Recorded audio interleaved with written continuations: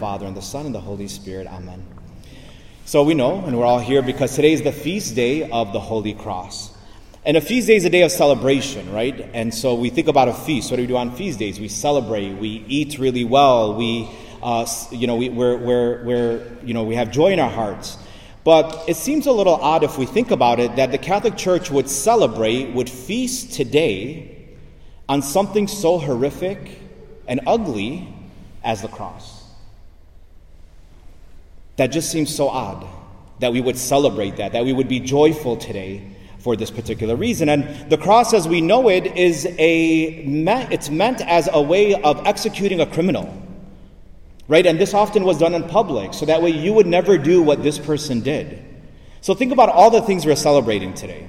Today people saw this day, this crucifixion, this cross, this day of the cross, they saw it as a day of complete failure, a day of complete sadness, a day of complete, I never want to do that, so I never want to be humiliated like that. And here we are. We're feasting, we're celebrating, and it seems a little odd. And also, as usual, Jesus makes all things new. He takes what is ugly and shameful, like the cross, and makes it beautiful and life-giving, because only God can do that. Amen? Amen? Only God can do something like that. And that's really what we're celebrating today, because it's really important to know and to really have our hearts have this joy that God wants for us today. And when we look at the cross and we're seeing what it is that we're joyful and we start explaining and talking about what we're joyful for, why we're celebrating, right? When Jesus died on the cross, so many beautiful things happened. So many things worth celebrating happened, which is why we celebrate the cross today. When Jesus died on the cross, the devil lost all of his power over us. That's worth celebrating. When Jesus died on the cross, the handcuffs of slavery came off of us and we became sons and daughters of God. That's worth celebrating. Today we have meaning, we have purpose. We're not enslaved.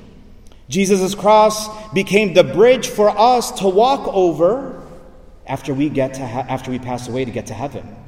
We know that if Jesus didn't die, his cross was a bridge. We would have been stuck here and we would have only been able to go to hell after our final destination. But Jesus' death on the cross is the bridge for us now we're able to get to after we pass away. That's worth celebrating today. When Jesus died on the cross, he made the purest act of unconditional love and poured out infinite mercy. Blood and water came from his side. That's unconditional love. That's what blood and water signifies. Love, mercy. So we're remembering and celebrating today, wow, God, you are so merciful. You love me so much. Today is a reminder of that because we forget. How often we forget. Through the cross, he showed us the greatest act of humility. God, Almighty God, creator of heaven and earth, became a human. And God, creator of heaven and earth, through that humanity, allowed himself to be nailed to a cross. Think about humility. That's the greatest model of humility, God being nailed to a cross. In 2 seconds, he could have said, I'm not doing this. I'm God, I don't have to go through this. But he did it for us. Through the cross, he forgave us and taught us to forgive others.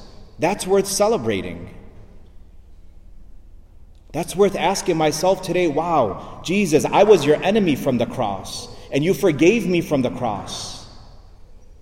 And I harbor a lot of anger and resentment and bitterness in my heart and unforgiveness. And also from the cross, he gave us Mary to be our mother. What a beautiful gift. We celebrate our Blessed Mother today as well. Because it was from the cross he gave us his mother. All these beautiful things we're celebrating. So many gifts he has given us through the cross. And I can go on, and I won't, but just want to highlight these beautiful things we're celebrating today.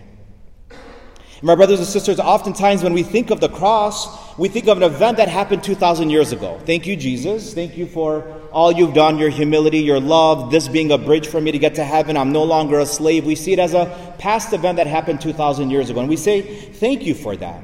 But in reality, today we are not celebrating a historical event that happened 2,000 years ago. Today, we are celebrating that the cross has power today. The cross had power 2,000 years ago to save us. But the cross of Christ has power today, has strength today. and still has the ability today, while we're on earth living, to save us. How? And what does that look like? In the same way that the dog fears the newspaper, right? When his owner comes with a newspaper, like, the na'ala that our mom used to come after us, that we feared that. But the dog used to fear the newspaper because he knows that he did something wrong. The devil fears the cross today. When we use the sign of the cross, when we have a crucifix and stare upon it, this scares the devil, because he's always reminded when we use the sign of the cross how he lost his power over us. And the devil, being the most prideful, hates being reminded that he's weak. And he is not our master. So how can we draw strength and power from the cross today? And always, while we're here on this earth, like I said, we remember the sign of the cross. This gesture right here, Father, Son, and Holy Spirit. I know for myself, out of habit, we could just do it so fast. We pass by a church and we just do it real fast. We want to eat, we just do it really fast. But this, done with faith, can be healing, can be miraculous, can change our whole mood and outlook. And I want to talk about that a little bit. Sign of the cross, right? It's the most powerful and holy tool that we possess as human beings. The sign of the cross, it drives the devil away. It helps us to banish temptations. And it protects us from the most serious injuries. Using the first way we can use the sign of the cross. Using the sign of the cross to be protected from evil that we cannot see. And the evils that we can see. We are protected when we do the sign of the cross. What we're celebrating, not just today, but every day. Saint Benedict, when wicked men were trying to poison him, he did the sign of the cross over the chalice which he was about to celebrate Mass as a priest, and that chalice broke because there was poison in it. When we talk about being protected from evil, that's why when we get in the car, we do the sign of the cross. We don't know who's out there. St. Louis Bertrand was confronted by someone trying to kill him with a gun, but St. Louis did the sign of the cross over the gunman, and the gun turned into a crucifix. Are we using the sign of the cross today, on this feast of the cross? Are we using it to fight from evil? Before we go to sleep, evil nightmares, we do the sign of the cross to protect us from evil nightmares. Before we eat, we preventing us from any sicknesses or illnesses, we do the sign of the cross. Before we drive, to be protected from the road. Before we enter the homes of those people that we don't know who may not be living a Christian lifestyle. Are we protecting ourselves before we even dare to get into that home?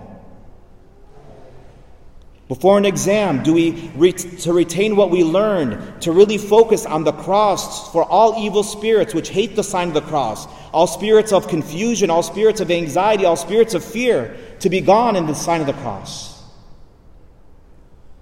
We have a powerful weapon today. That was not just 2,000 years ago. We can use the sign of the cross as a dear weapon to fight and to be protected from all evil that we see and cannot see. The other way we can use the sign of the cross is to fight temptation. How often we forget that this sign here drives away any temptations that we come in contact with. That the sign of the cross, St. Ignatius, another saint, when he would be tormented with temptations of lust, would think of Jesus on the cross and do the sign of the cross, and the devil actually appeared to him and said, I will no longer tempt you with impurity. Because now it's having a reverse and opposite effect of what I want to happen to you. I want to destroy you with lust. But you're fighting back with the sign of the cross. And I'm defeated. When we use the sign of the cross, we could turn fear to courage. We can turn anger to forgiveness. We could turn anxiety to peace. We could turn lust to love. If we know the power of the cross.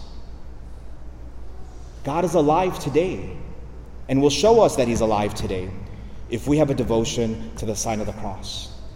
And finally, we can use the sign of the cross when we have crosses in our own lives. I can go around the room today, starting with you, and go all around the church, and I will say, tell me 3 things you're suffering with, and all of you can name at least 3. Those are crosses, real crosses that hurt and feel heavy. But when we use the sign of the cross, rather than falling into anxiety and being depressed and feeling that resentment and anger and bitterness and all those things from all those hurts and sufferings that we're enduring, we can feel so much relief from the sign of the cross. By using the sign of the cross during tough times, again, we are reminded that we are not alone in times of difficulty. We are reminded of our God himself. Muslims cannot look at God and say, we have a God who knows how to suffer. They have to suffer in a different way. Buddhists and other religions don't have a God who knows what it's like to have a cross. We do. Our God became man so he would feel what we're feeling today. And that we can cling to him and say, I'm not alone. I have a God who knows what it's like to suffer. I am not an orphan.